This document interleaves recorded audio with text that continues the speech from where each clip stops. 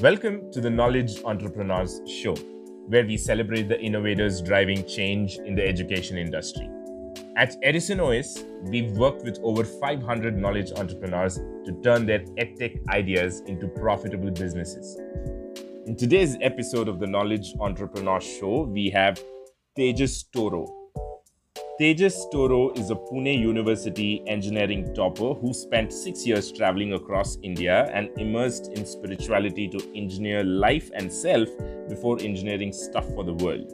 He found his purpose in bringing insights and ideas from spirituality to modern society in a practical and applicable way. Additionally, he studied human development, management, and organizational development sciences. Tejas, before we get started, I ask you questions and all, let me just give you another very quick little brief about what is the show so that, it'll help us kind of align in that direction because that's what we're going to be talking about. So as you see, the name of the show is the Knowledge Entrepreneur Show, which means, we're talking mostly all the guests so far. We've got about 10 guests so far on the show. Most of them have been knowledge entrepreneurs. That means, in the education domain, they've been doing some sort of a business. It could be a training business. It could be a test prep business, SAT, IELTS, or, even leadership coaching, or for that matter, somebody building some tech product for solving a problem in the education domain. Anything like that, all of these people come in the knowledge entrepreneurs category. And then, if you notice, it's a very niche category. Not sure how many more guests we are going to be having, but we hope to have lots more. But why are we doing this, right? We are basically we are also a knowledge entrepreneur startup, knowledge entrepreneurial startup. That means, we Edison OS, we build a platform, an online platform that helps trainers or any knowledge business for them to do their operate their entire business online, from building their websites to collecting payments, everything in between, including teaching, classrooms, everything is integrated. So okay, if we are doing that, why this podcast now? We as a company, if we have to put out content, it has to be of some value. And who are a target? We target people who are already into training, teaching, or who already run a business in the teaching, but then they want to come online. But okay, how much content can you put? Theoretically, you can talk about your platform, you can talk about best practices and stuff like that. But then we realized, watching some other podcasts, we just realized there's nothing more valuable than talking to people who are running businesses, not to get tips and tricks and stuff like that, but mainly just to share their journey and to kind of show people out there what it takes to be an entrepreneur. Teaching, training is one thing. Okay, you can go work for another company, go teach, get paid and come back. But if you want to take the leap of faith and start your own company, start acquiring your own clients, it's no joke, and it's not everybody's cup of tea. And this podcast may not only help people understand what it takes to come onto the entrepreneurial journey and then equip themselves with it, but this can also be a podcast where people realize, oh, you know what, this may not be my cup of tea. And then if it can save them from the pain and the journey, and if they can save some time and use somebody else's experience to realize what they should be doing, that is also a win for us. So that's where we are coming from, talking to people. So we definitely talk about what our guests do, and we also, help them talk about their business so that, when this is distributed, it kind of helps them get some traction. But, majority of the podcast, my questions at least are going to be around your business, how did you start off, how do you manage to stay alive, how do you acquire clients, because these are the tough things, right? What do you do when the going is not great for you? These are the stuff that we really want to talk about, and that's what this podcast is going to be. And so yeah, this is simply what I wanted to share with you before we get started. Really appreciate your approach. It's pretty much valuable for Thank people you. who are into knowledge entrepreneurship. So that's great. Good stuff. Yeah, exactly. And after we probably talk to about 25 people, we also have a plan where we can create a community of all the guests that we've come together, and it could be a good exercise for all the people that have come on, and then probably get to know a lot of other guests and then exchange valuable ideas or any networking. you never know what door is going to Right. open when you meet new Right. people. Very So interesting. Yeah. yeah, great. Tejas, I'll start off with my first Yeah. question. My first question is a very light, open ended, personal question, which will help listeners connect with a person, Tejas Toro. And then, whatever you talk about your business is going to have so much more context for people to understand. So, Tejas, you are right now, in the coaching domain, and you must have had your own journey. Please walk us through, go back as much as you want, your childhood, your growing up, because everything is contributed to who you are Yeah. today. And please, walk us through as a story, and how you are in this position Yeah, yeah, today it's a that you very are. good question because our journey contributes to who we are, right? So for me, it Right. has been, I think, a very interesting journey to say the least. Okay. Uh, the thing is, I think the two big things which made a big impact on my life is first is my mother had schizophrenia since I was a child, and so Okay. as a child, it was a pretty difficult environment to grow up. I was the only child, Wow. no brothers, no sisters, and I'm from Maharashtra. And my father had a transferable job, so we were always away Okay. from Maharashtra, and Mm-hmm. so there were no relatives around, and I think so there was no Okay. support system. So dad would be going Right. for his office work, and so three of us in the house, and that kind of an environment. My father had little temper as well. So being alone in that environment, I Okay. think that made me strong. That made me Okay. find ways to create my own happiness, and I think all that turned out to be a blessing. And I think I have continued that approach of looking for how to create a good life for yourself. And when I found those answers, it has always been a passion and intent to share those answers, right? Right. So this was the first thing, the environment in the house. The second most important thing I think which happened in my life is my father was an atheist, okay, and he would throw away any god, idols, or anything because he didn't believe in all that. But he would always tell me, "You decide for yourself.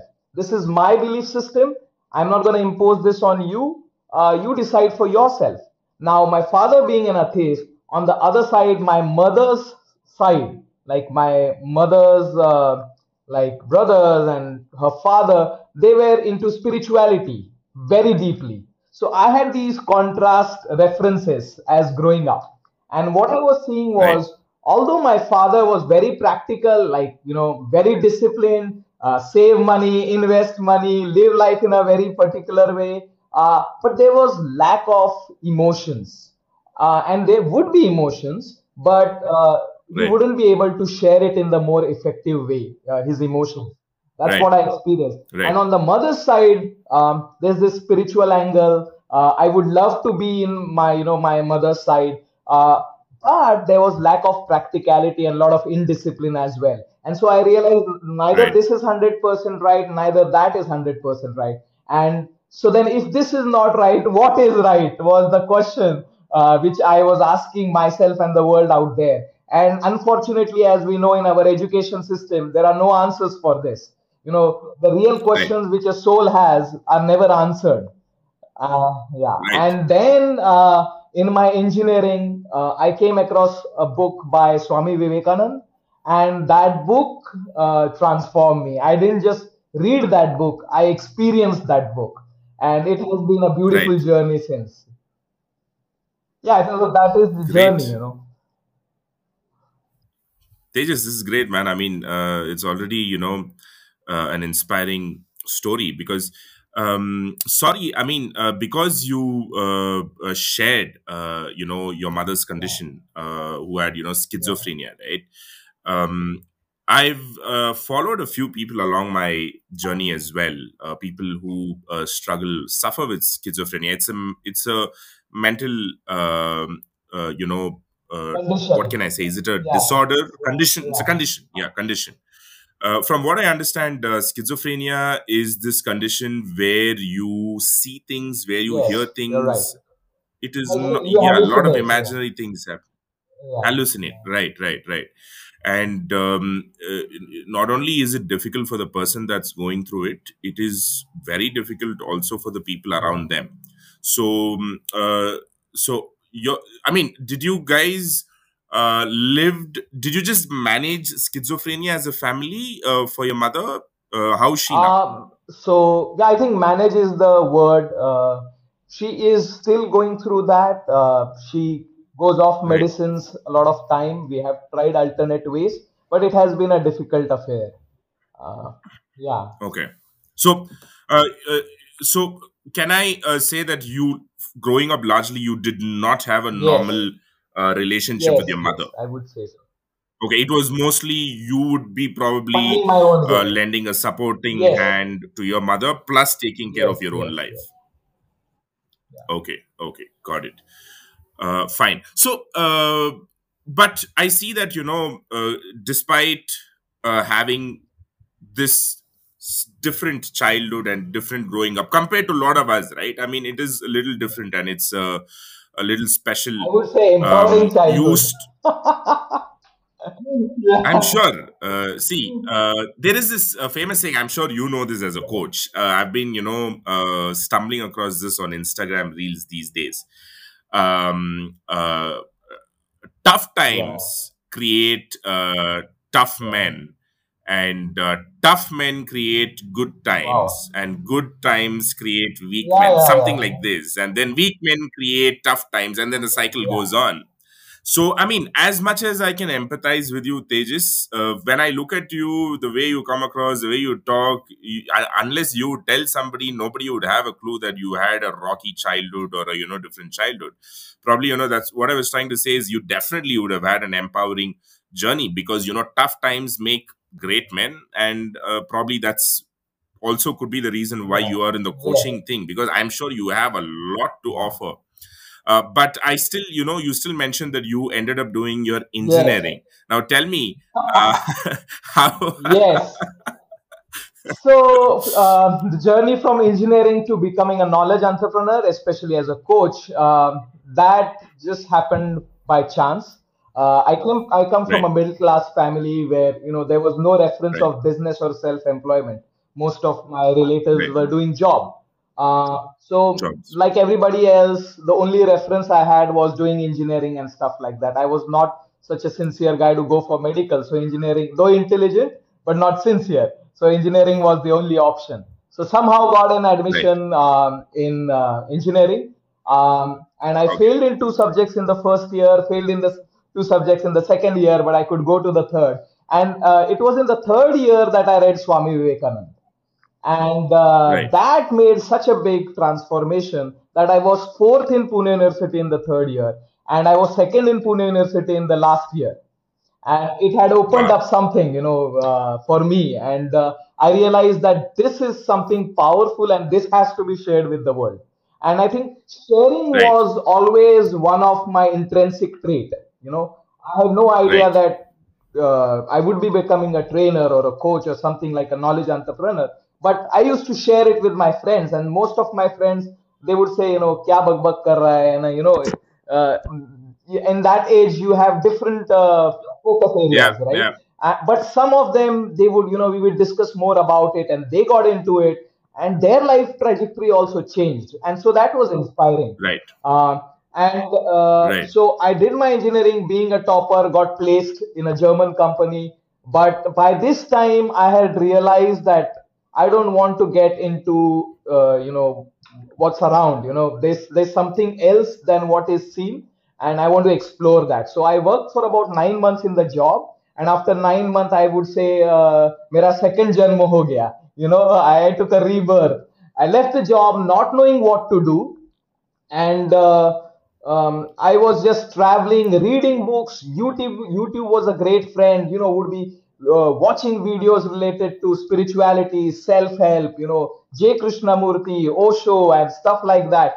And then I started traveling, to Varanasi and Himalayas, and I did Vipassana, and everything which I could come across. And I think my father supported that journey. Of course, there, they would say, "Kya kar raha hai? You're sitting at home, not earning," and stuff like that. There was a lot of tension. They would not understand what I was doing. They would say, reality is not in the books. You're always reading the books and YouTube.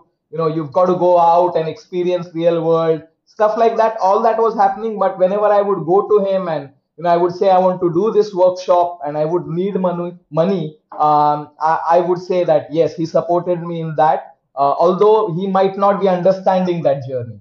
So yeah, I did a lot of workshop. Now, once I just wrote a letter to my parents that I'm going away, and I went to Varanasi and I stayed there, and I went to one particular place as a seeker, and to find the ultimate truth. And I had already been in this spiritual quest for 2 3 years, and then I ended up in Varanasi in this place, and 3 4 days I was there being like a very ardent seeker, doing whatever was required.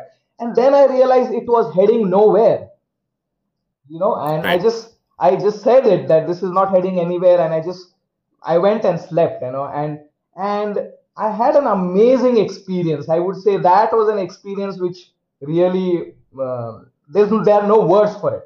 So in that spiritual Right. journey I had some amazing experiences. I realized there is infinite wisdom in the Indian spiritual domain, but at the same time I realized there is lack of practicality, a lot of superstition, and lack of applicability also, right? Right. And then I Right. realized there are Western sciences, Western ways of looking at this, which is more practical, applicable. So there's infinite wisdom in the Eastern way of looking at life, but there's practicality in the Western way of doing things. And so it became my Right. quest to integrate this, that to Right. take this infinite spiritual wisdom and share it with people in a practical way which they could experience, they could apply in their Right. day-to-day life. And so then I did Right. leadership coaching and postgraduate diploma in experiential learning, and I did body movement therapy, and a lot of things like NLP. So I'm a certified trainer in neuro linguistic programming. So a lot of workshop in India, and I traveled out of India also to do a lot of workshops, and all that. I think Right. I would like to add this. All these workshops when I was doing, the intent was not to get certificates. I don't even care about Right. certificates. I don't even Right. know where those certificates are lying in my house, or whether they are still there, because I shifted house. Maybe I don't know. They might not be here with me. The intent of attending Right. those workshops was to know myself better, to work on myself, and that approach has really helped me. And so then how did I turn this into a profession? That was also an accident, actually. So like I told you, I was not doing anything in terms of earning money. The journey was Right. supported by some money which I've saved during my job, and of course my father was helping somewhat, not much, but yeah, right. So one of my friend, he was thinking of starting a business. He was also young, and he was doing MBA that time in Pune, and he was going to meet the head of National Entrepreneurship Network from Pune, and he just took me Mm. along. He said, come along.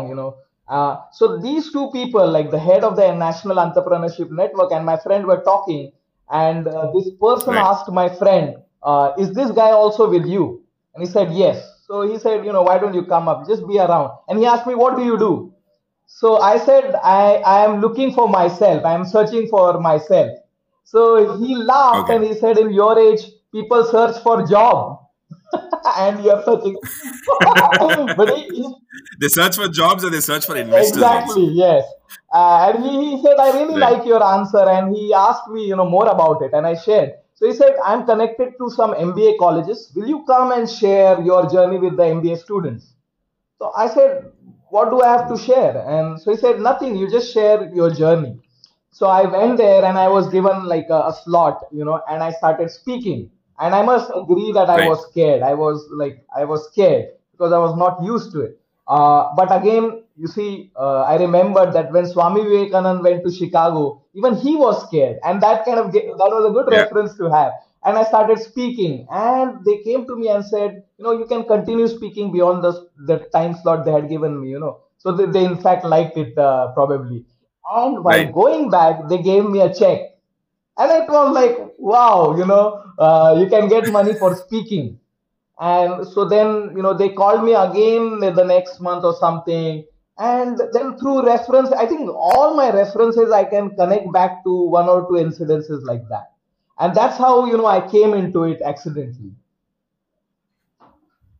Amazing, man, amazing. Because eventually, what happens is, in the podcast, as we go through, one of the questions is, especially for the people who'd be listening to you, and who'd probably be aspiring to be somebody like you. One of the important things today is, it's not about the talent. It's not see, we are all in what we do because we have our expertise and skills and all those things. There's no questions asked Right. about that.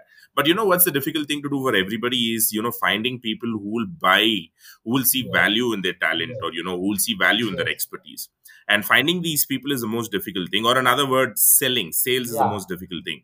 But already, in fact, there's a common thread, in all the podcasts that I've seen, is this: nobody has really, been a master Yeah. Yeah. salesman as such, so far Yeah. at least.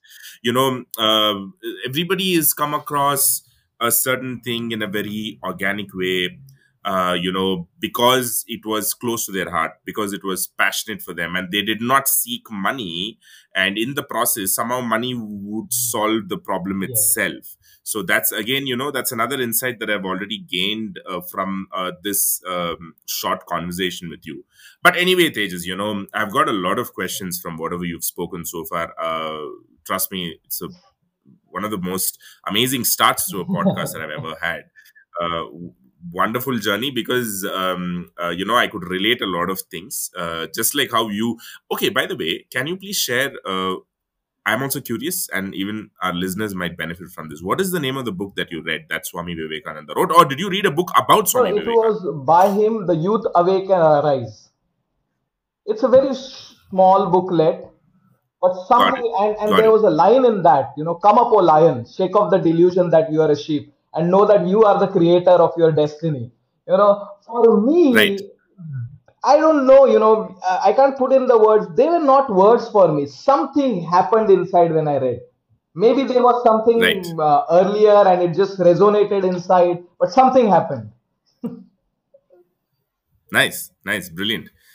So the name of the book is Youth The Youth Awake and Arise. Awaken Yes. Arise. Okay, got it. Great. I've definitely Yeah. heard about this, but It's a probably, very simple haven't book, not like a retained small the name. book. Got it. And you said you read this somewhere in the middle of your Yes, engineering, yes, after your yeah, second year, and then that's how it kind of, helped you yeah, transform to a different yeah, yeah, student in your third and the yeah. fourth year. Tejas, I want to ask you something, again, going back to what you said, right? Because the reason I'm touching upon this is purely for one reason.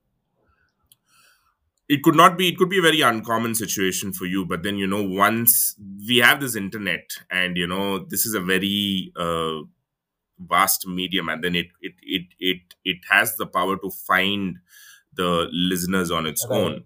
And maybe in your area your story could be uncommon, but then when we take the entire world, there will be thousands of people, who will share a similar story to what you probably went right. through. And how much of your journey, because you spoke a lot about seeking, and you read this book somewhere in the middle of your engineering. Look, all of them, even I've done my engineering, I've done my civil engineering, and I also had a back in my first semester. I failed in my C lab. Okay, I was not a computer right. guy. And then I had another back in my third semester, but that was a end. After that, I was too Right. overconfident. I thought, what back and all those things. But then, the problems as engineering students we undergo is very different. It didn't push me into seeking. I was definitely reading a lot of books, but due to different reasons. But I wanted to ask you, how much of this seeking ties back to your childhood? I think to a great extent. Uh, like I said, Right. I was seeking to find a space of well-being, happiness, and an empowered space. And that helped me be so curious, strongly curious about it. Hmm. And I think I was never in a victim attitude. It was Right. always, looking for solutions, and that became the path for the longer life. Yeah. Okay. Okay. But growing up, during your school, and you said you're also the only child, you don't have a Yeah. sibling, and through your teenage and all, how did you have any tools to deal with your, whatever you may have faced, or did you just, somehow do the time and then somehow got to where you were in your engineering at Yeah. least? So how did that I happen? think, since this happened in my life like way early, uh, Hmm. I kind of got used to it. Or Hmm. if I don't know, maybe I was numb to it. Yeah, Okay. and so when I look back, and since I am in this field of coaching and all that, I also realize it was very difficult for me to experience and express emotions. Hmm. So, the Right. ability to experience and express emotions was pretty blunt in my case, right? Right. And so that kind of insulated me from the difficult environment around.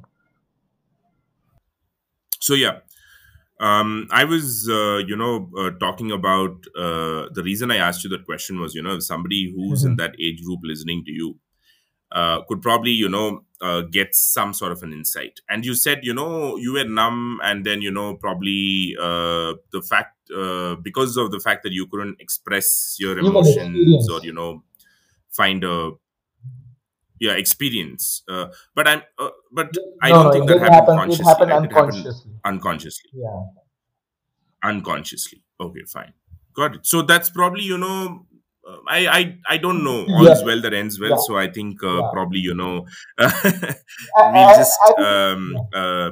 And but, all that numbness, yeah. No, no, go ahead. kind Go ahead. of helped me cut through all the crap, the other crap in the which society brings. Yeah. Right. So there were Right, difficulties right. in the house, but I think the world has far more crap than what a house can offer. So that numbness kind of helped me walk through that, and Absolutely. till I found the source of light. Got it. Great. Yeah. And when did you graduate? Which year did you graduate? 2008. Graduated in 2008. Okay, cool. And Yeah. when was this experience, when you had accompanied your friend to the National Entrepreneurship Network, and then you got your Yeah. first college So speaking gig? Which year was that? yeah, this would be around 2010 or 11. So Great. for 2 years, so 9 months I Uh-huh. worked, and I had pretty good salary, and I was not spending. So I was pretty frugal because I was not into alcohol and smoking, and I didn't go Partying. watching movies. Yeah, and all that. So I kind of saved a lot, not consciously, but by habit, because yeah, I just saved up. So that I think that kind of supported my journey ahead for a year or so, and then always there was father there. Yeah. Amazing. And the good thing is, like, he would scold me, but he supported. On the other side, I never felt guilty about it, Right. and I did not feel guilty about it because I knew that I was not doing anything wrong. I was not taking money to party and go to Right. movie and stuff. Although I was having fun, that doesn't mean I was not having Right. fun. But it was a Different. more conscious way, yeah, conscious way of having fun. Got it.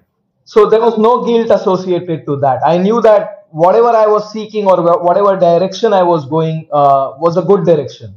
Got it. Got it, Tejas. Yeah.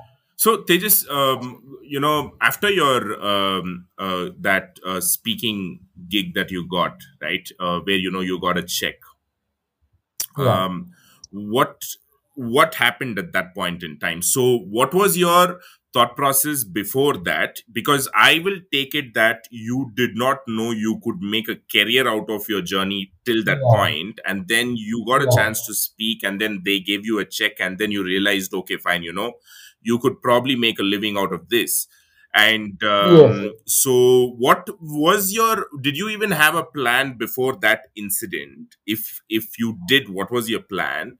And how did that college experience, getting a check, kind of changed it, and what happened after that?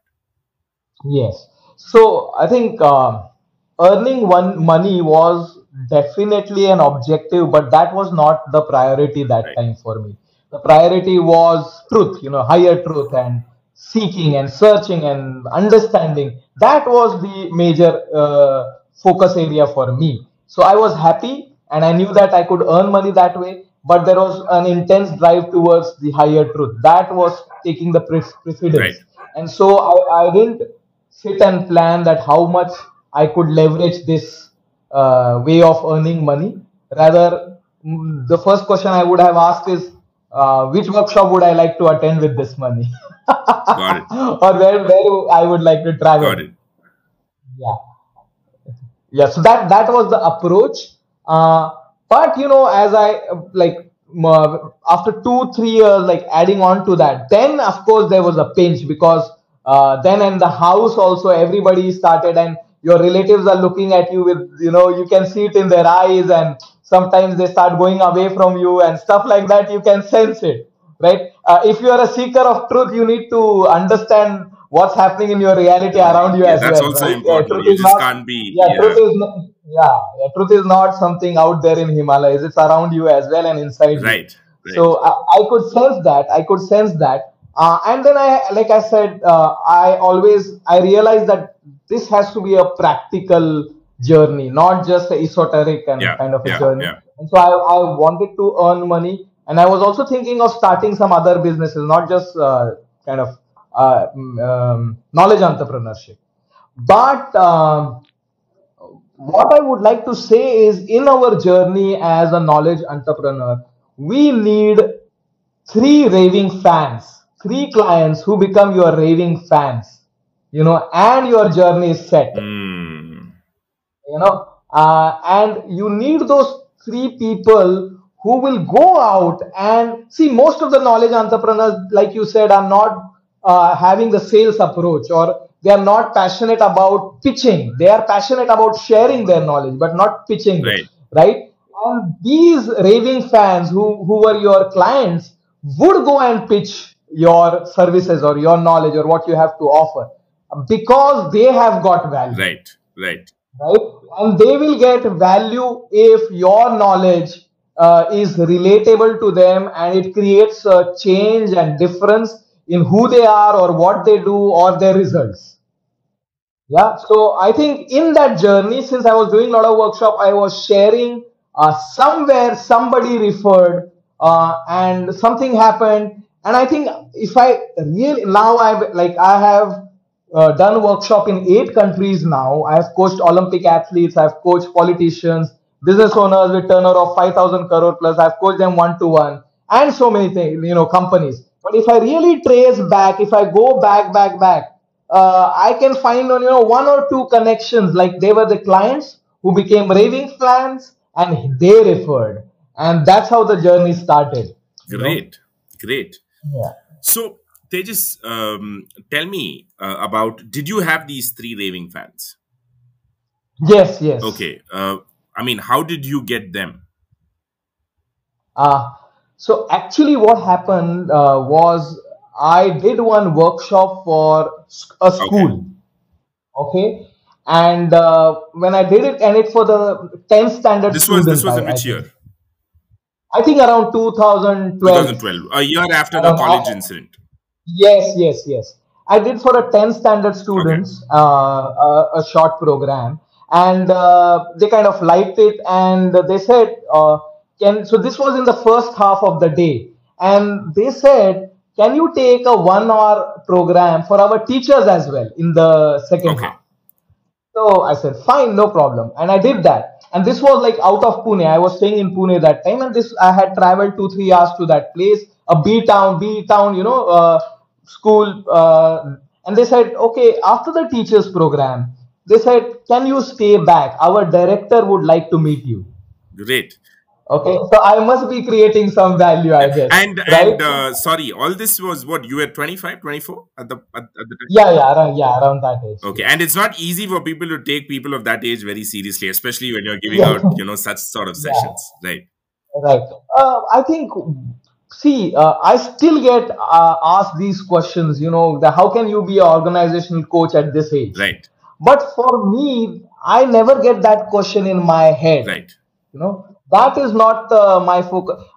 The place where I come from is there's something I can share, or there is not even there is something in this world which is so valuable. You got to see it. Right. So when I say there's something out there in the world, it's not about my age. It's about that. That thing is so powerful. Right. Well, yeah. So the The director. director Yeah. he came to meet me in the evening, and he came around 8:30, and we spoke till 1 a.m. Yeah, we had dinner together, and he was also interested in spirituality and all this self help. He was himself a PhD in child psychology, and so we had a great conversation, and I think we clicked off. We became good friends that time. And interestingly, they have a very big industry, Right. and school is the side gig for them. Okay. Okay. Okay, and he's a very influential person. And then they said, why don't you come and do some program for our employees as well? So that was Ah, the first raving kind of fan. Your opening. first raving fan was the Yes, director of that school. exactly. Yeah, and who was a director of a big Big company company as as well. well, FMCG Right. company. And so it started in their company. And once you start getting experience and you realize that it's creating value, people are happy. That inner certainty starts building up. Got it, Tejas. And he referred to other people in his community, and that's how I think everything kind of rolled. Got it. So really, it's not even about three raving fans. If you get one raving fan, also it might do. Yes, But I think exactly. one of the important things to look here is that, especially when you're in a domain, where things are not. See, uh, please correct me if I'm wrong. Right. I've spoken to a few coaches. I've attended a neurolinguistic program myself. Which was a very important phase of my life.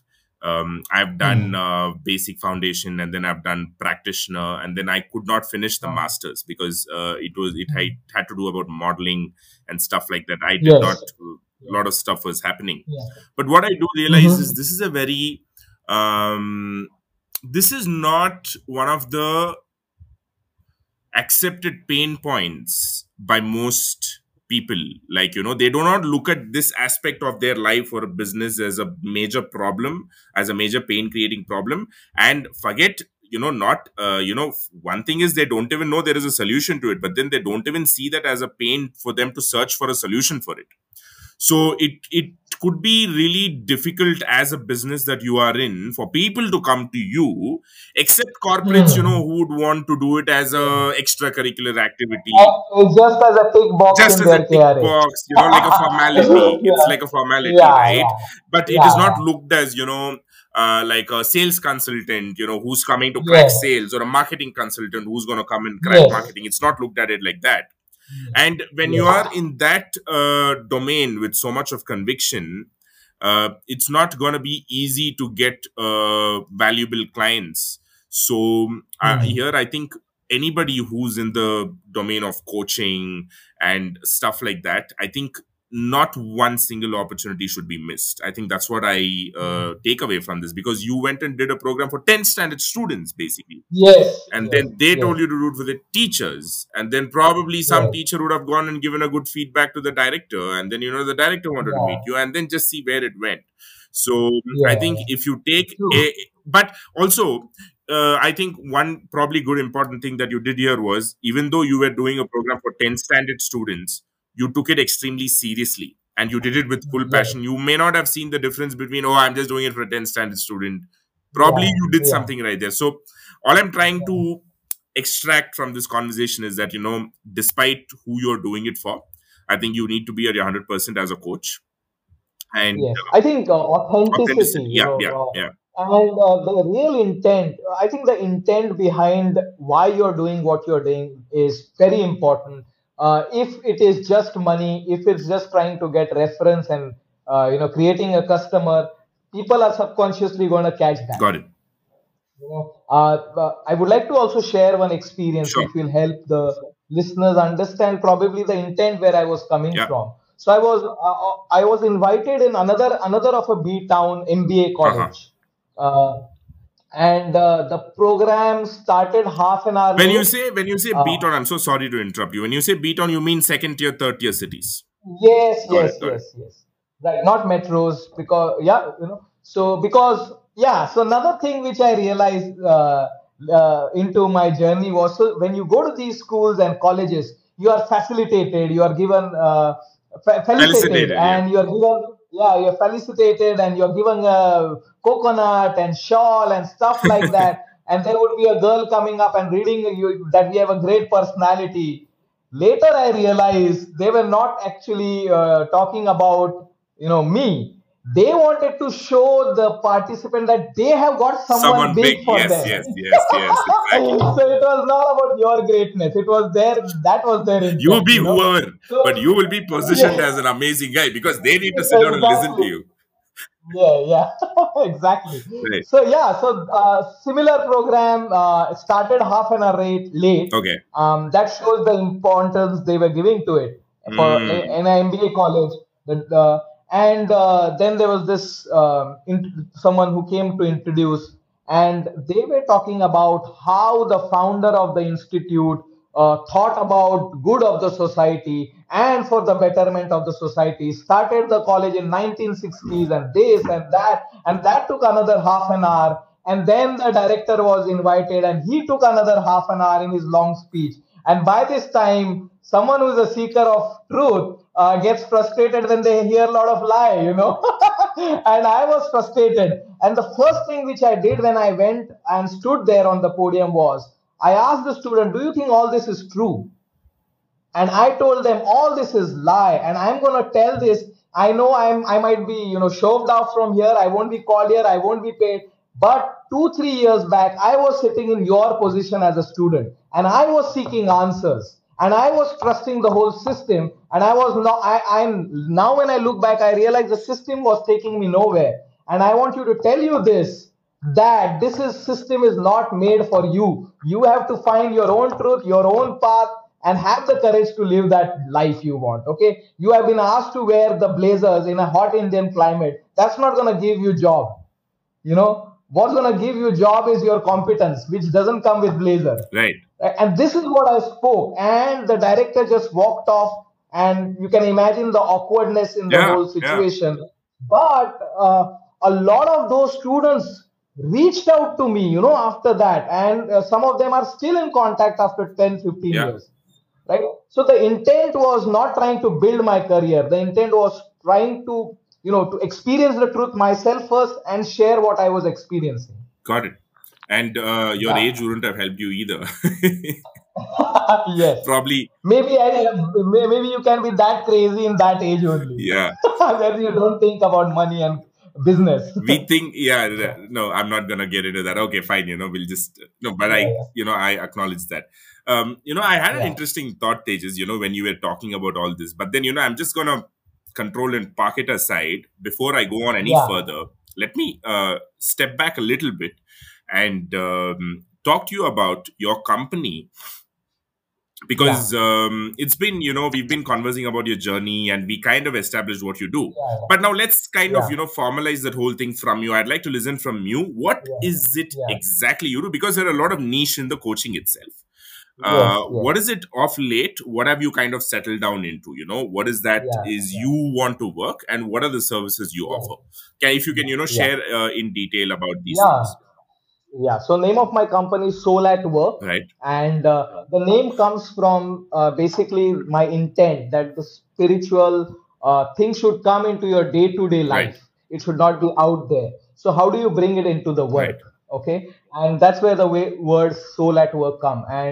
And if you look, the Gallup study says that only 16% people are truly engaged in their work, which means 80% population is not engaged, which means they are not happy, they are not bringing their full potential out Right. there, and they're just tagging along life, right? And so that's the concept of soul at work. And I realized that as a coach, you can only have a small impact, but you have to see how that impact will create a scaled effect, how it will create a ripple effect. So you need to throw the stone at the right place. Hmm. right? If you throw the stone on ground, it's not going to create ripple. Yeah. So I realized that in an organization where people Right. work, uh, the culture percolates top down. And if I could influence and impact people at the top, it's going to impact so many people. Let's say in an organization where there are 5,000 Right. employees, if the people of the at the top start operating differently, then that is going to percolate to 5,000 people and then their families and so many people in turn, Right. right? And so what Soul at Work does is it works with business owners and their core teams to create a culture amongst themselves in the core team, which they would like to be modeled in their organization and which they would like to be Got it. percolating. And how I do that is that basically I help them become aware of their Mm-hmm. patterns, okay, find their purpose, find their limiting beliefs, find how they approach the team building stages. I believe that there are three forces in any Right. relationship. The forces are connection, separation, and collaboration. And you need all these forces in any relationship, whether personal or professional. And each one of us has a default response to the force of connection, a default response to force of separation. Someone might just keep quiet when there is a force of separation. Someone might become aggressive. Someone might be aggressive outside, but they're really scared inside. Right. And opposite. Each one of us has a default response, and that how we deal with those situations creates the culture, and that culture which we celebrate at the top percolates, Right. right? So I help them become aware of what is the culture they would want in their organization, what is their current culture, where is it coming from, and helping them evolve as a team, as a core team, to the culture they want. And when that happens, it somehow magically starts percolating in the entire organizations. And we have found that the results, tangible results, become transformed. It's a long-term journey, but it works. Got it. So one is this, and while doing this, uh, I realized that what I realized was that in a corporate journey, there are four stages which any typical employee goes through. The first is Right. self-management. Second is people management. Right. Third is systems and processes, and the topmost is vision and Right. culture. Right. Most of the people, especially in India, are stuck at the bottom two layers, like self-management, which I also call task Right. management, and people Right. management. We rarely go to system process thinking, and vision and Right. culture. And then I realize, how do I bring this to, India is growing. How and to for India to keep growing, we need future leaders, Right. and they are getting created in the Right. schools, right? So how do I bring this understanding which I have got by going inside corporate, seeing what's happening there, what are the realities of a corporate world? How do I bring these learnings and bring it to school students? Right. In between, like I said, I started off with school, but in between 5 6 years I had stopped working with school because a lot of my work had turned corporate and stuff like that. But then after you achieve at a certain level and you have enough money, you kind of think, how can I contribute again, Right. Right. and that's how this idea of bringing this to school has come back Mm. again. And I've just recently started a new company called Vidyana 1 month back. And the concept of Vidyana is that to bring these learnings from the corporates to the student out there so that we can create visionaries and people who have systems thinking right in the school. So that when they go out in the real world, they're equipped from a mindset perspective. Yeah, so this is what I'm doing currently. Great. Great. Amazing. So, Tejas, you told, in a very broad way, or where uh, I have my own questions about this, right? I mean, not from Sure. what you are doing, but how. If I had to ask you, please give me how many ever types of programs that you might do, depending on the outcome. Now, let's say, for example, somebody calls you up and says, "Hey, you know what, Tejas? I have a problem. Today's problem I'll take. Okay, something. Now we've been coming out of a pandemic, and we've all been working from home, especially the ones that are working for corporates and 9 to 5 jobs. Now, there are a lot of jobs that, even the employees know that they cannot sit and work from home. That's not a problem. But then there are jobs, where employees know that they can work from home. There is not really no need to go to office. But then the management thinks that the productivity is dipping. They need to come to office. Now, the management can become, autocratic or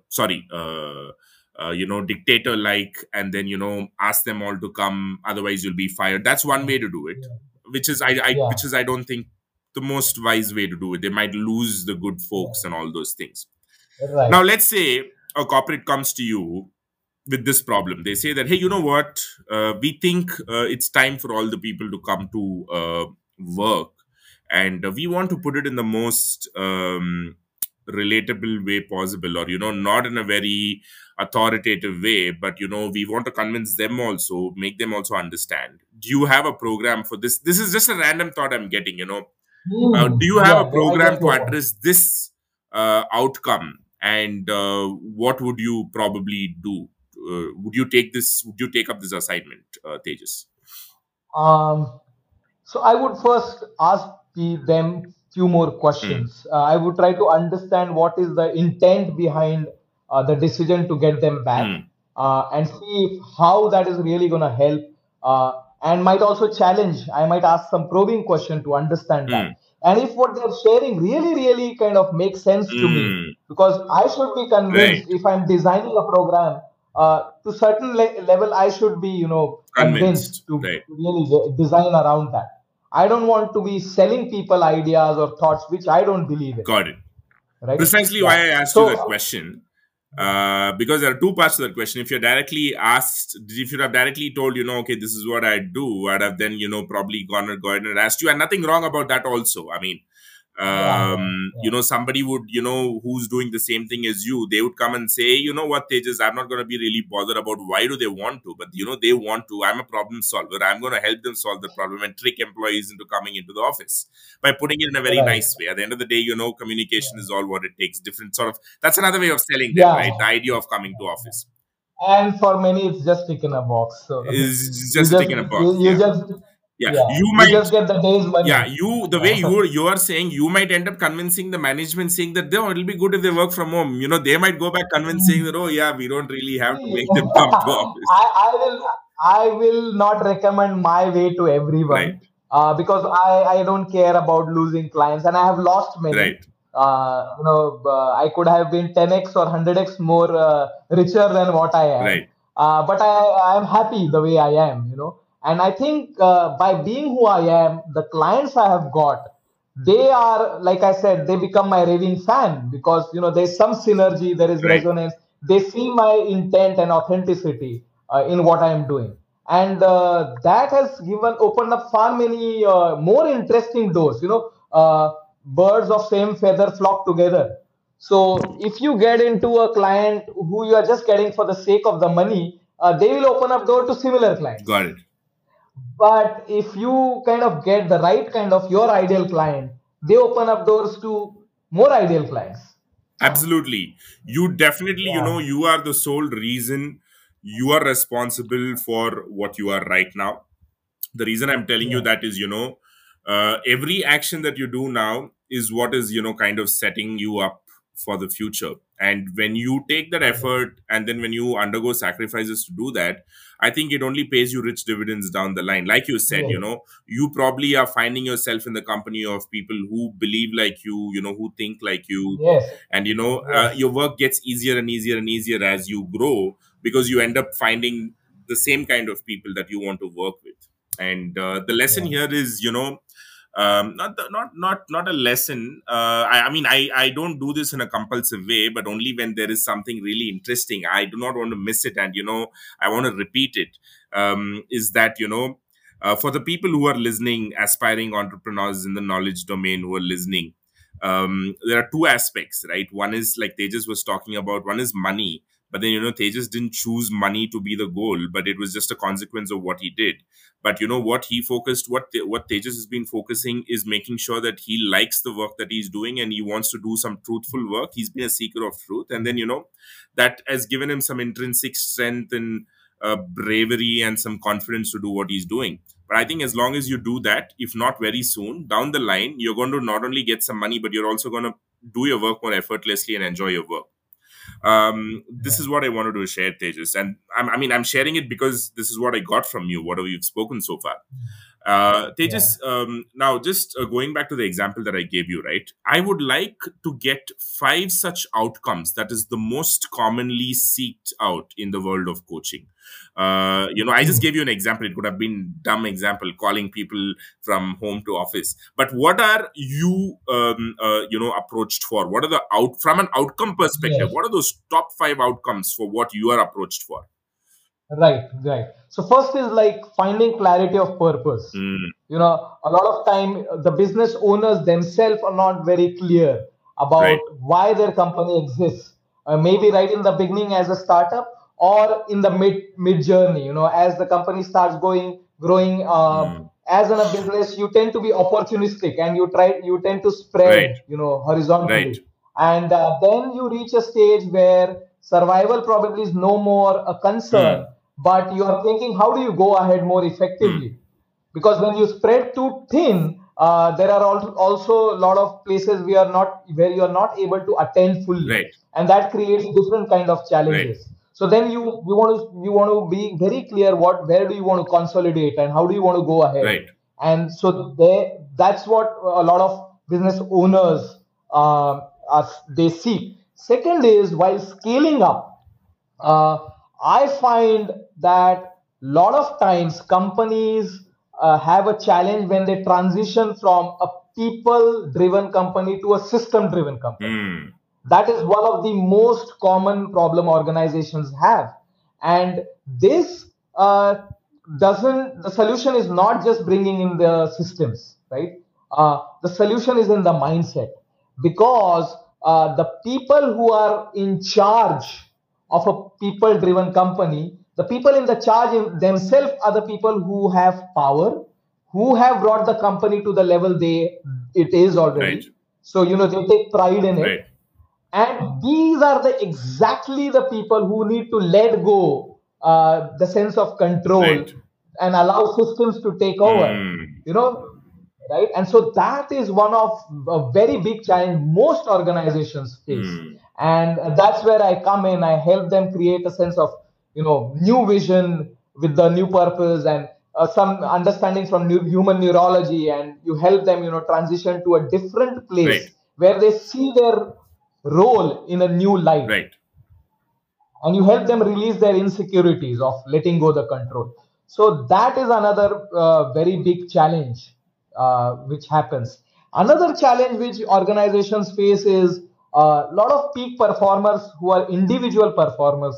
When they transition to a higher role, their new role demands them to operate differently, Right. Managerial and positions, if they have to move from an individual exactly. contributor to a managerial position. Okay. Yes, yes.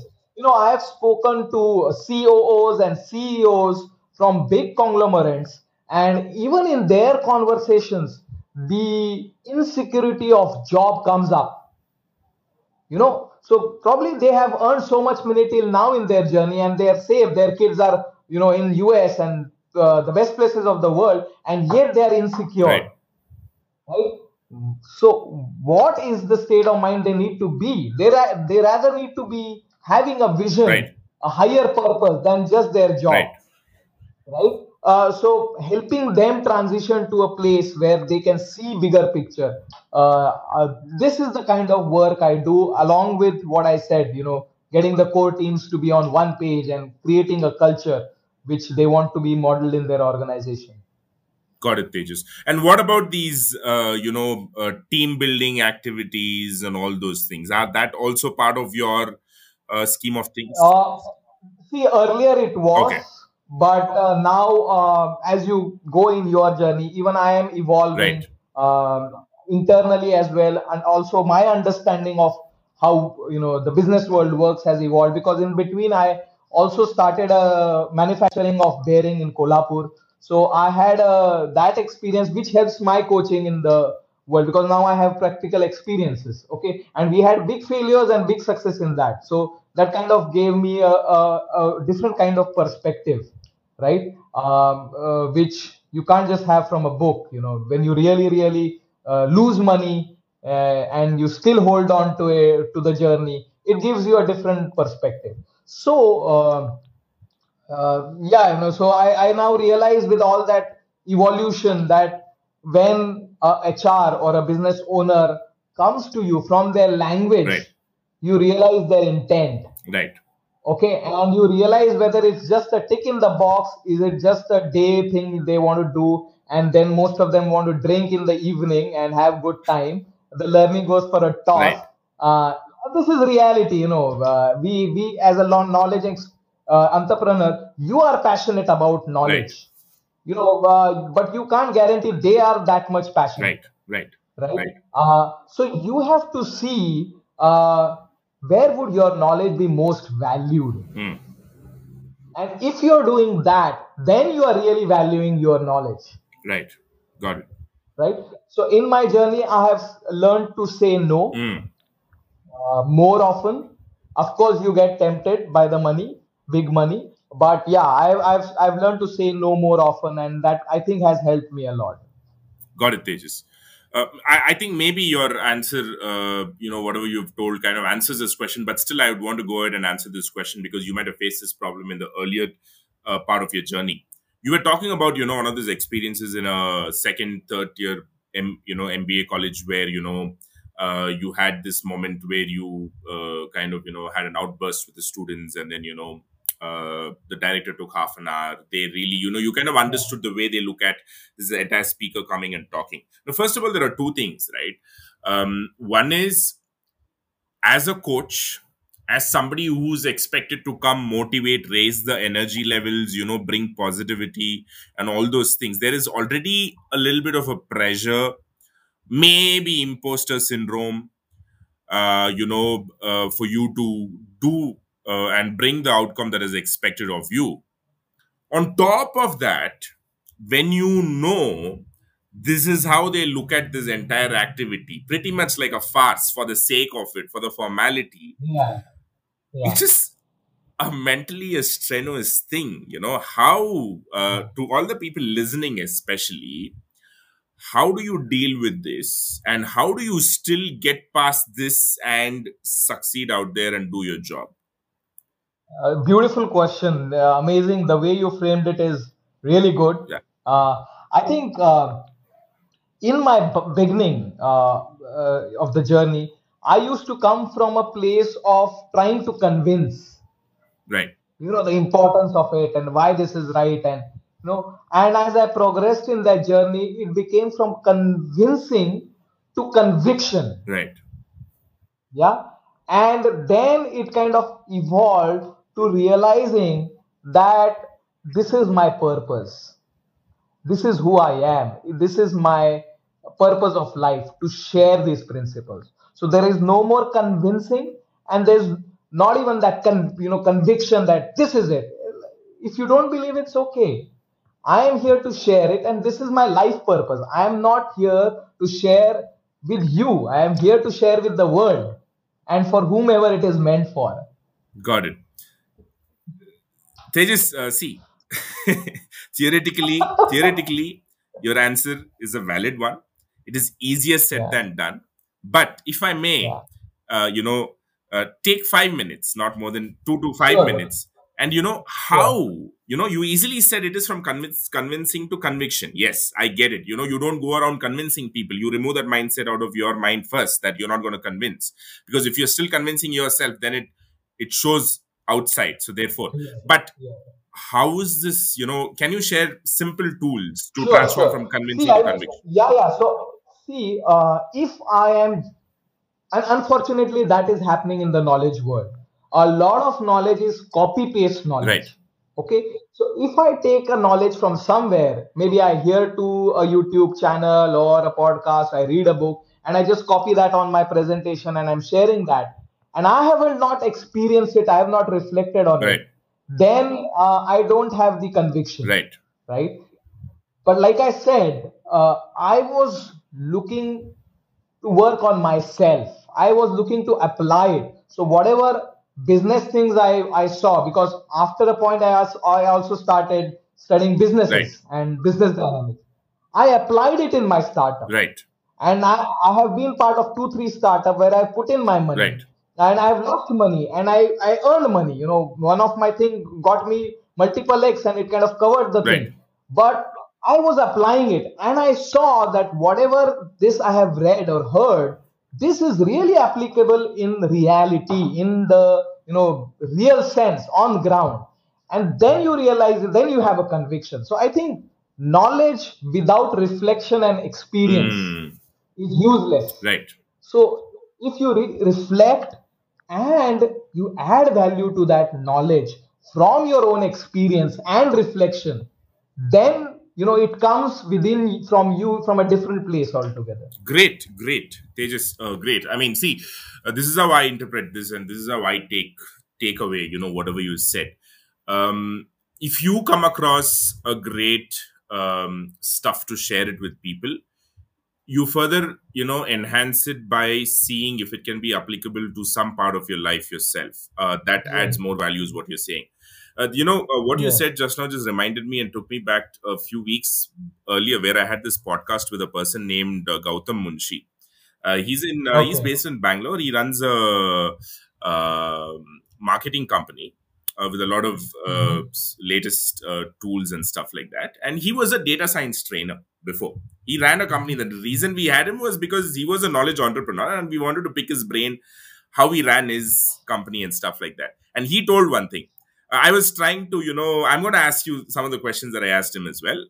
Because this is a lot of people watching are also, aspiring, and money is one of the important things, right? I mean, Yes. Yes, it is. you Yeah. also want to know how rich can you become, or what all dreams can be achieved materialistically also. And then Gautam just broke it down. Look, man, how many working hours as a human being got in a year?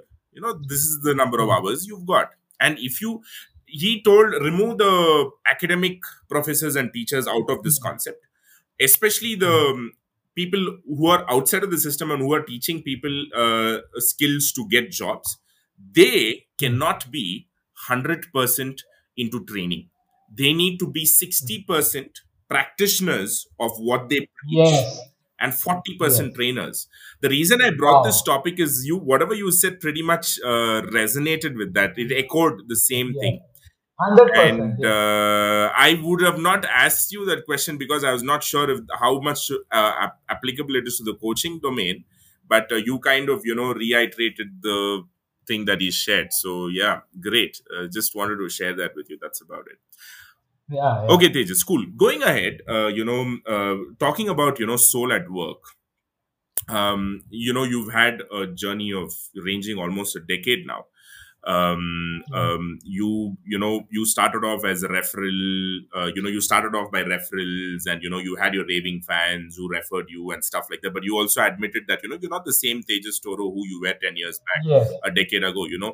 You are also evolving. You're also probably doing more significant things. You'd want to train and coach leadership level people, and not others maybe at this point, right? Now tell me, how has this from a business side, how do you position yourself? Do you have a team, or you are an individual who does everything?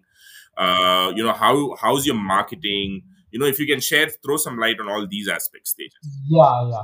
So I think social media helps a Okay. lot if you can create content Tejas, which, sorry, do you have a team, yeah. or are you an individual? At, so at work, I'm an individual, but at on the Vidyana side, we have a team. Got it.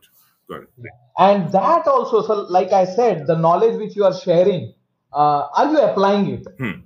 It's very important. So I was talking to people and organizations about task management, people management, system process, vision and culture, and I realized, as a coach, as a trainer, I'm doing task management. I'm Right. teaching others Right. vision, and I'm just doing a task. You For them, it's just a task to get done, right? And so I realized, so where is my vision? Right. Okay, and you can't have a vision saying I'll be a trainer, I'll be a great trainer. Vision is not about you. Vision is about what you want to create in the world out there, Right. right? And so I realized my vision is to create visionaries. Right. Okay. And what's the best place to do it than in young minds? Right.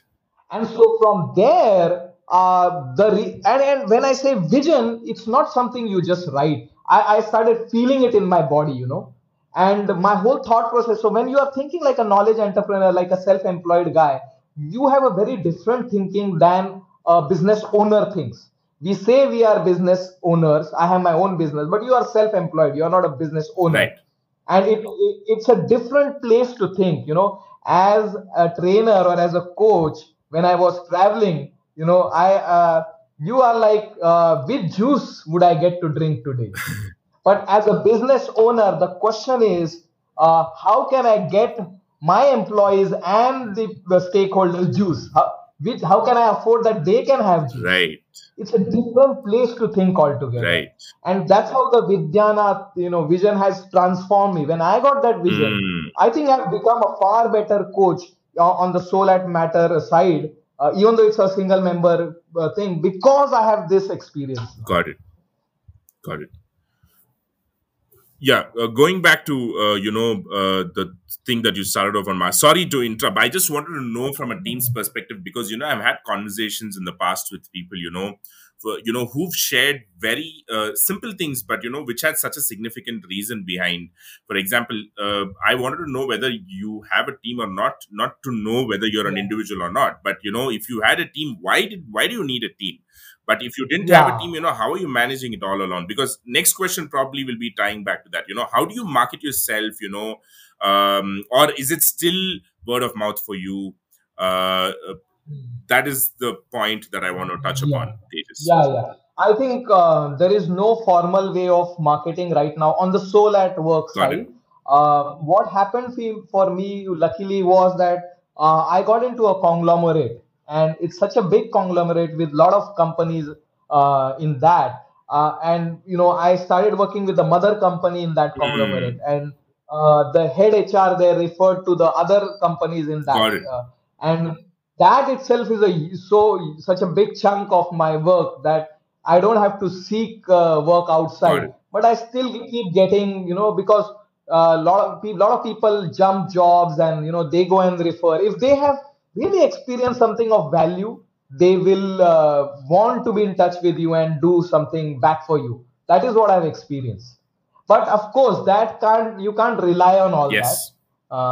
You need to have a formal sales way or a process which brings client in your funnel. That is also true. Right. I am coming to light with that recently, not because of the need, but maybe because I have evolved in my thinking. Right. But not from a financial perspective.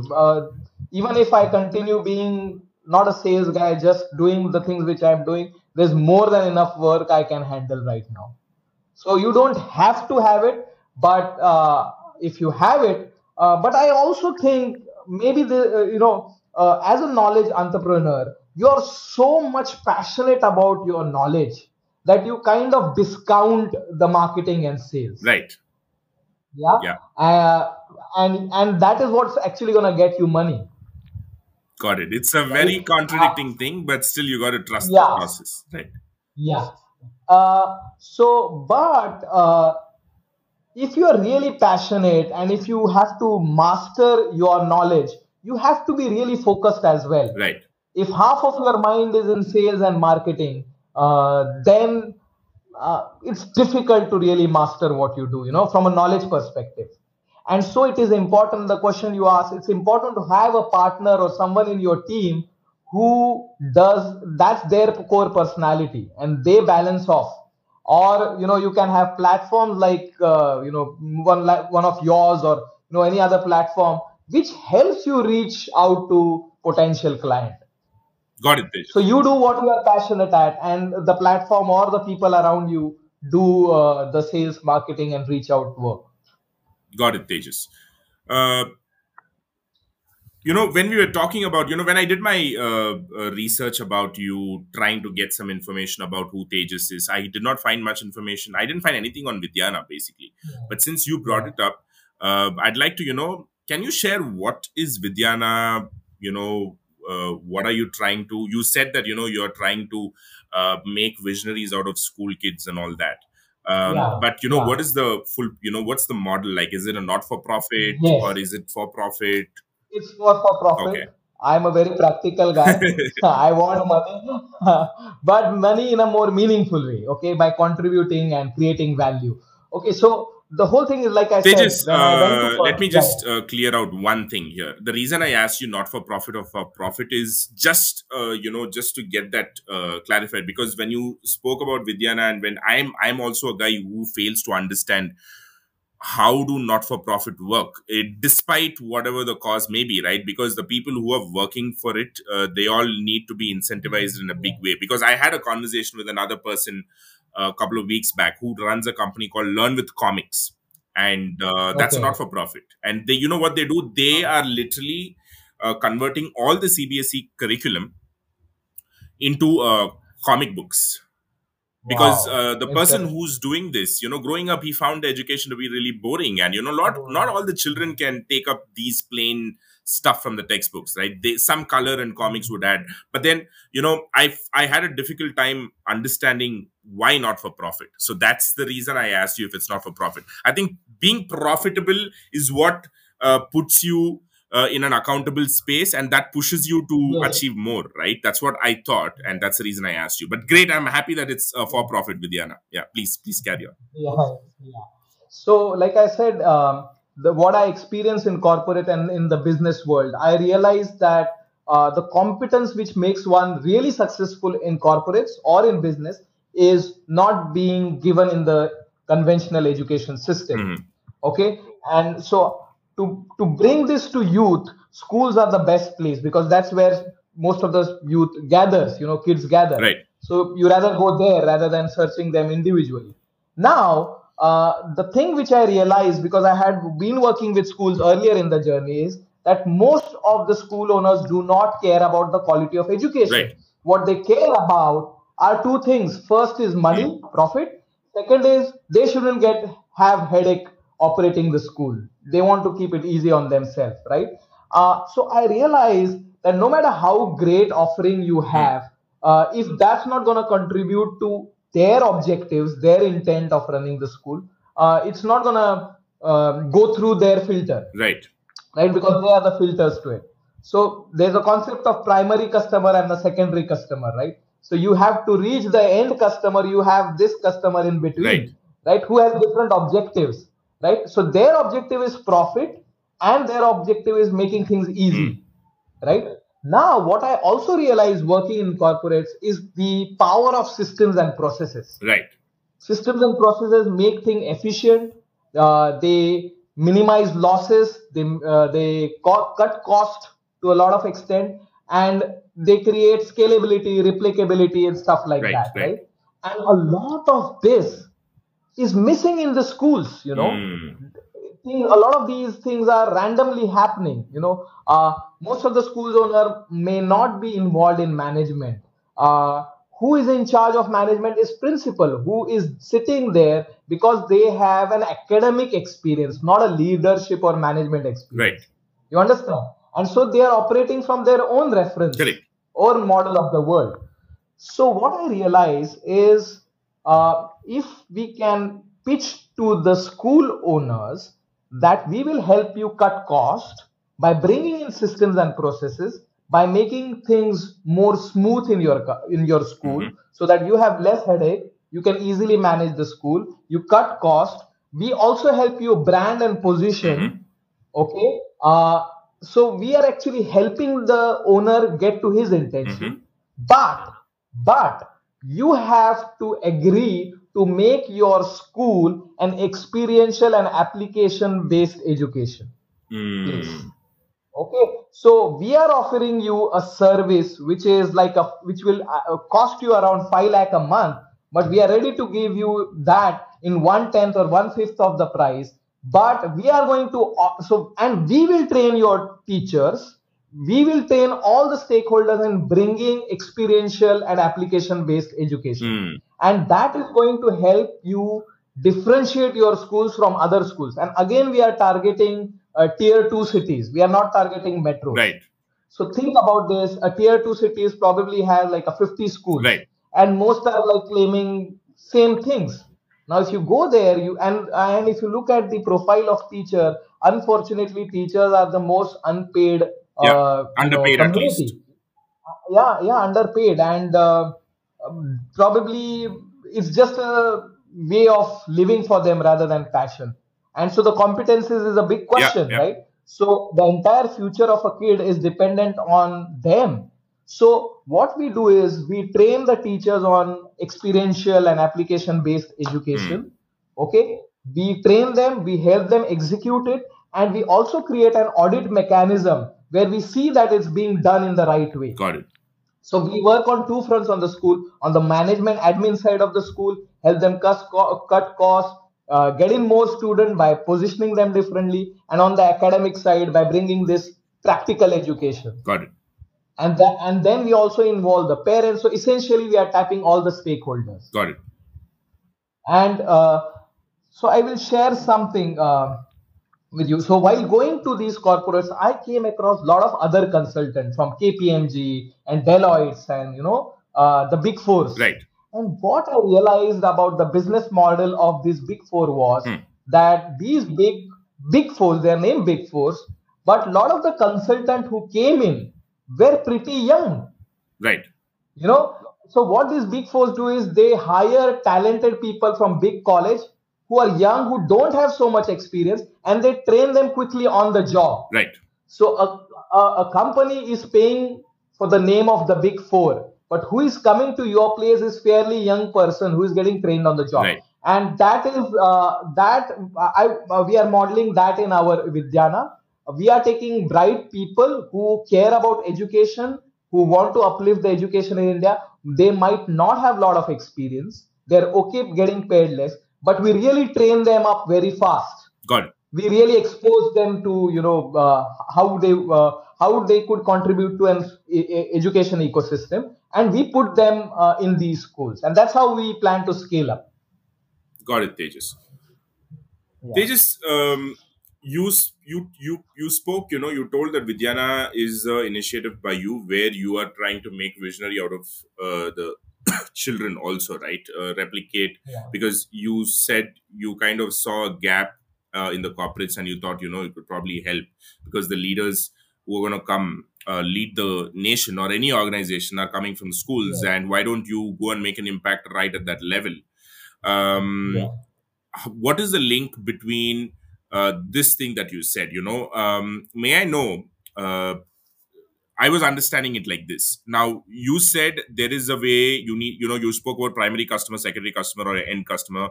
You have to go through the school owners to go and make an impact to the students as well, because you need to first go fulfill the school yeah, owners' outcome or their dream. Otherwise, yeah, they're not going to be bothered about what you want to do to the yeah, kids.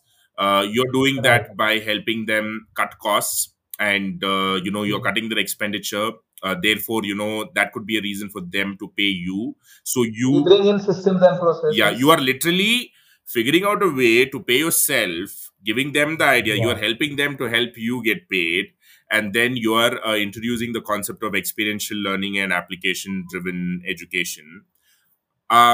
Now, surely you think this is what is going to help children become visionaries, or is there another separate program to kind of help them get there? Or what is it? yeah. So there are modules designed. So we have already hired some educationists who have a different perspective to education, who are experienced to know how currently schools are happening and what needs to actually Got it. happen. And the principles like neuro linguistic programming and others, for which people pay a bomb for a 5 day Right. program, we are converting that into their education, Got it. their syllabus, Got right? it. You're kind of So making all that that comes. mainstream now. It's not some extracurricular stuff. Exactly.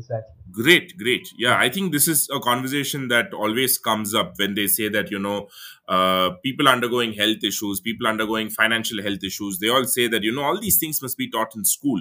But, Yes. all irrelevant things are taught in school, and then we are not equipped with the most life skills that we need. I think probably this could probably bridge Yeah. all those things. Great, Tejas. Yeah, I think yeah. Vidyana was not really a topic of discussion for this podcast, but I would love to, get back to It's you a in recent, the it's future, a, yeah, and we could have a yeah, whole podcast just talking yeah, about sure, Vidyana and how that has come up so far. yeah, Tejas, sure. going back to your training, right?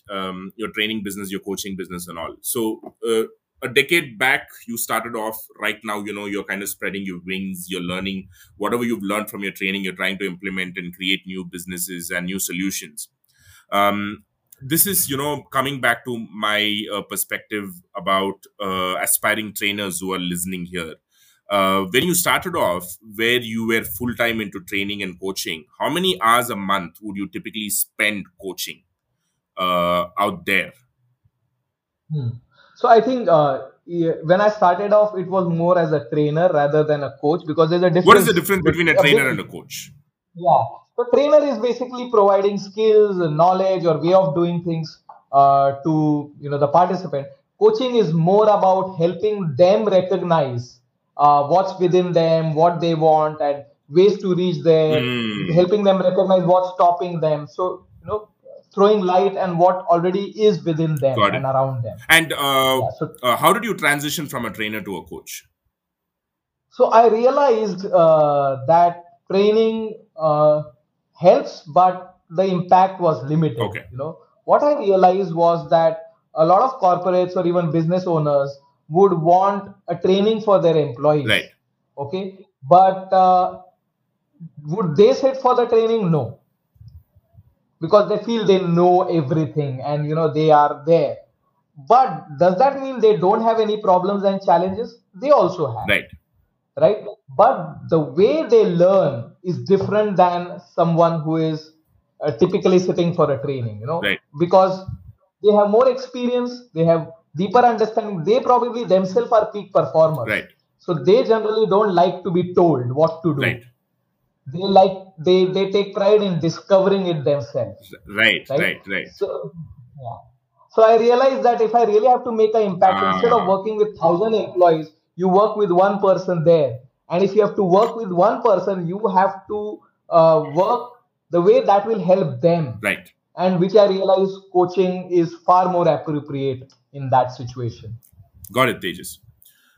Now, coming to the viability of this whole training coaching business, I've heard some people say that this is a very saturated market. Uh, Hmm. is that true? Do you agree with that? I think a lot of people come and go in this domain. They see easy money. Right, They see anyone can print a card and open a website and call themselves a trainer or a coach. A lot of people who take early retirements, they come into this domain, and so there is no dearth. I would like to share an experience which I had. One of my client, I was coaching him one to one business owner with. He had 2,500 okay, employees, and I coached him, and he said, I want you to help me train my people as well. And I told him that I will not be doing training. So he said that, why don't you get trainers, because now what we have done, where I want to take my organization. And he did not had a formal learning and development team. team or a department. So he said, why don't you just get me some trainers? And so I kind of reached out to one of a co-trainer I knew, and I asked her, this is what we need, this is the kind of training the client needs, and there will be so many trainings in a year. We have to cover 2,500 employees. So she said, we have a WhatsApp group of trainers across India. Do you want me to put this requirement on that group? And I had no idea what was going to happen. I said, okay, put it there. And I put it there, and my phone started ringing, and I had calls from across India, and Gujarat, Kerala, West Bengal, everywhere, people calling with me, 30 years of experience, 20 years experience. Their profile picture was like with ties and blazers and this, all that. And so what happened? I asked this lady who put it on the WhatsApp group, that how much should we charge? And I had this conversation of budget with my client, and he had given me a budget. So I had a X figure which I would be passing on to these trainers. Okay, and She told, when I asked her how much should I, pay for this kind of a training, I was surprised. She said what she shared was less than half what I had in my mind. Okay. Okay, and she put that price also in the message, WhatsApp message, and I was surprised. People with 30 years of experience are ready to work at this low price, Okay. and that was a surprise for me. And there I it kind of opened up to me that, and like you said, probably their things are saturated, but since I was surprised, shows that I had never experienced it. Hmm. Got it. you know yeah. So, and I, like I said, birds of same feather flock together. Maybe I was tapping the right clients, Right. and so they were opening doors to the right clients who were ready to pay and who were valuing the thing which I was doing, right? And of course there were people who would want to pay less, and right in the initial I would also do it. I was doing it because I needed money that time, but I quickly kind of realized that if I am not valuing what I am doing, nobody else is going to value. Right. And like Osho was once asked, that you are a spiritual guru, then why do you charge people for your program? And he replied, people do not understand value, they understand price. Yeah. And I recognize that pricing is a great positioning tool as well.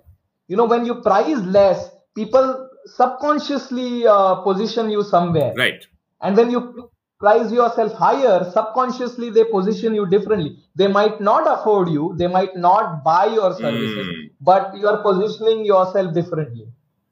Brilliant. I mean, no, not that this is not a very unknown thing. This is a known thing, Yeah, no doubt about it. And there are number of examples right in front of our eyes in everyday lives how different products yeah, which offer the same yeah. value, just because of the way they Yes, price themselves, and they make a choice that they are going to be available only to some people. There is a thing. And I think this is also something that the trainers can take away from, but it all boils down to how much it can work for them in their yeah, practical lives. But yeah. Tejas, help me understand, give me a figure, as trainers in India, right, from your experience. Let's leave the outliers, right? There are ones that who do, even for free for whatever reason, and there are ones who are probably called as celebrity coaches and trainers who charge lakhs of rupees even for 3-day workshops and 2-day workshops and stuff like that. But aspiring trainers or aspiring coaches, who are probably up and coming in the mid 20s, what is a realistic kind of aspiration they can have, in terms of how much can they really make in a year? See, I think the whole approach of, I think as knowledge entrepreneurs, you create that market. Your question reminds me of a scene from, there's a conversation between Chanakya and the King Dhananand. Right. And Chanakya has approached King Dhananand, and King Dhananand kind of insults him. And Chanakya replies saying कि शिक्षक कभी साधारण नहीं होता, प्रयोग और निर्माण उसके कोख में खिलते हैं, और अगर मेरे ज्ञान में असली ताकत होगी तो तुझ जैसे हजारों पोशिंदा में खड़े कर दूंगा. So what he means is a knowledge entrepreneur is not a simple guy. He's constantly experimenting and creating new things. And what he's creating and experimenting with, if it is of real value, he can create entrepreneurs who will pay for his journey. So what I Brilliant. what yeah. If you have to have conviction, you don't have to fit in. Right. And if you are a knowledge entrepreneur, you are passionate about it, Right. right? And if you are passionate about it, you would have mastery.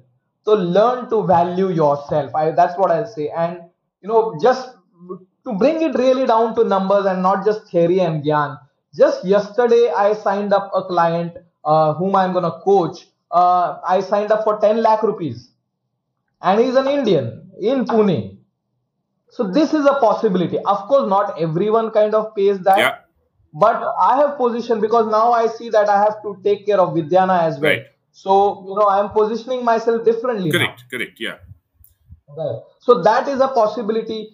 5 years, 10 years down the line, I wouldn't have believed this was possible. And to be honest, I have worked for 5,000 a day as well in the beginning when I was doing it for schools and places like that. Got it. But so you can, I think, there are all kind of customers. There are people who are ready to pay. There because there are a lot of business problems. India is a thriving economy right now, and with thriving economy, there are opportunities and there are problems. And knowledge entrepreneurs can solve both the opportunities and the problems. You just have to position yourself right, bring a real value, real situation, real solution. And if you're doing that and if you're communicating it in the right way, I think there is a lot of scope for knowledge entrepreneurs. But don't try to copy paste. If you're copy pasting the content, or even if you are copy pasting the approach, Right. At the same time, I also believe conventional sales marketing doesn't work. Right. Because as a knowledge entrepreneur, you are selling something intangible, and the value and power of it is in the experience once they get result out of that Right. knowledge, right? So conventional sales, you have to look at it very differently. And I think there's no one solution. You have to consider your personality, what suits you. You might be a good writer, then put stuff on LinkedIn. You might be good at podcasts, do that. Whatever your personality is, you need to position yourself in that way. And I think there opportunities are there at all level. If you want to work at low cost, there is volume game there. If you want to work at high cost, there are people ready to pay. No, I really appreciate you for choosing to give this sort of an answer and not really giving out a number, because this is definitely there cannot be a number, right? Everything boils down to how you position yourself, how you value yourself, and stuff like that. So I think to all the listeners who are listening, if this answer, if you think it did not help, what I'd like to say here is that there is a possibility for you to charge whatever you want. There are people out there who will pay whatever you want. You just have to figure it out. If your value is worth that much, you need to build value or content, or whatever you're going to go and deliver, be that much valuable. But which is a good answer. I mean, it is, you don't have to be down thinking that there's no cap, right? What better than not having a cap on what you can earn? So there's no limit for you, and you can go. So Tejas just shared that he signed somebody for 10 lakh rupees, and I think everybody should start aspiring for that. And Tejas, this 10 lakhs is it like for a fixed Yes, number of hours, or is it like yeah, this would be over a 1 year 1 year period, period? but there are like few days in where we connect. Got it. But still, Yeah. if it's 1 year, 2 years, man, I mean, getting 10 lakhs contract it gives you so much of certainty, and, it allows you to, your mind, it helps you so much on a mental level.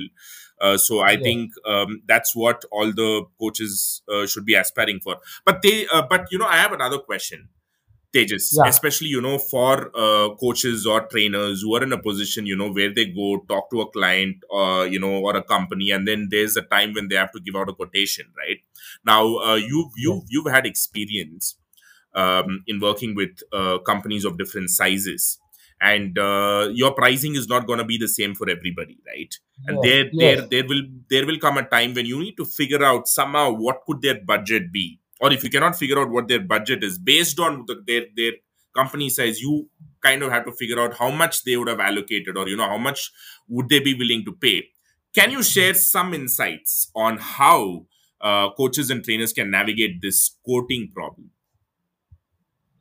See, I think size of the company doesn't actually give you anything, because a lot of time big companies, lot of trainers are approaching them, Right. right? So they have access to a lot of trainers. If not you, then somebody else is always Right. there, and they have negotiation power, and they do bargain because they have a formal learning and development Team. department. And so the one of the KRA of the person sitting there is to negotiate, Got it. right? So they are pretty sometimes tough to really get the money. But what I've realized is small company growing very fast Hmm. and who see massive growth in front of Hmm. them, and who see problem, who recognize problem in that growth. So they see that we are right now a 50 crore company, but we can become a 1,000 crore company. But these are the challenges which will stop us. Right. So for them, you are bringing a solution from 50 cr to 1,000 cr. Right. Right. Now you have to ask yourself, I have any solution like that? Hmm. Or is my solution just gonna make them feel good for a day and go back and Right. you understand? Right. So if you can bring that solution 50 cr to 1,000 cr, of course you are not a magician. You don't just do that and things change.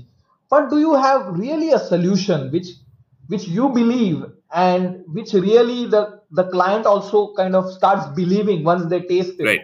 Uh, then you can charge. And let me tell you, it's not very different. There's jitna content hai, whatever content, it's already out Out there there. free of Yes. cost, Yes. right? Yes. So ideally, a company can open up a YouTube video and see that for an entire day and get value, Yeah. knowledge. Yeah. So it's not just about knowledge. What is your unique perspective you bring to on the table, Right. and is that unique perspective helping them apply it in their business on ground? Right. And for that, you need to be a good listener, you need to be a good observer, because when the client reaches out to you, you don't just say, okay, okay, I have a product for you, okay, here's the cost. Rather, you ask them 100 questions. Hmm.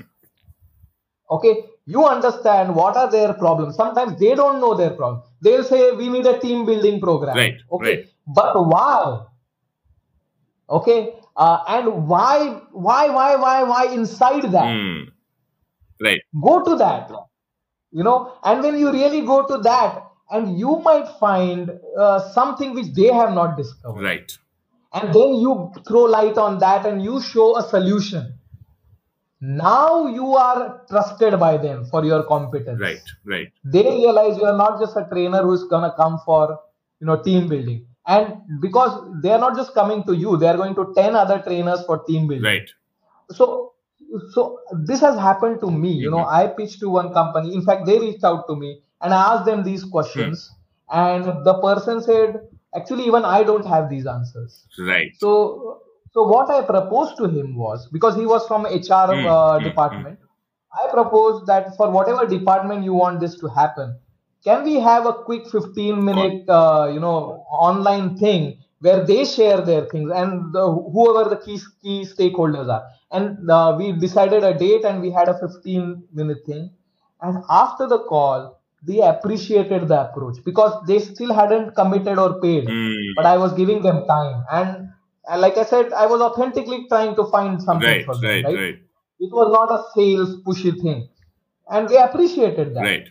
And now you have already differentiated yourself. Now 10 people have quoted, they have sent their emails with nice designs and shared their website links, and you have not, Right. but you have a different place in the client's mind. Brilliant. Simple but very effective. I think people just, especially once in the domain, I think one of the key things for you to get land good clients and high value clients is be really come from a place of you want to solve a particular problem for them, Yes, and don't be worried yes, about what you already have. If it takes for you to spend some time and design or start from scratch a program that you have to build for them, for that you need to first of all figure out, ask a lot of questions filled with whys. I think that's what they just said, and it naturally is going to take you to a place where even the clients are going to discover new things, and they are having a demo of your session right then and there, like a yes, trailer, and there's yeah, no reason for them to not think about it if you do such things. So yeah, right. great.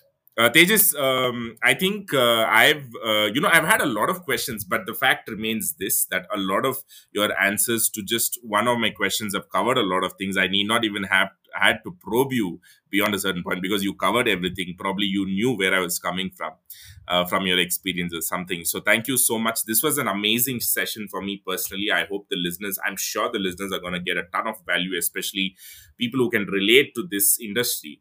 I'm sure they're all going to be nodding while listening your responses and your whatever you had to say. So thank you so much. Can't wait for Yeah, this to go out there, get published.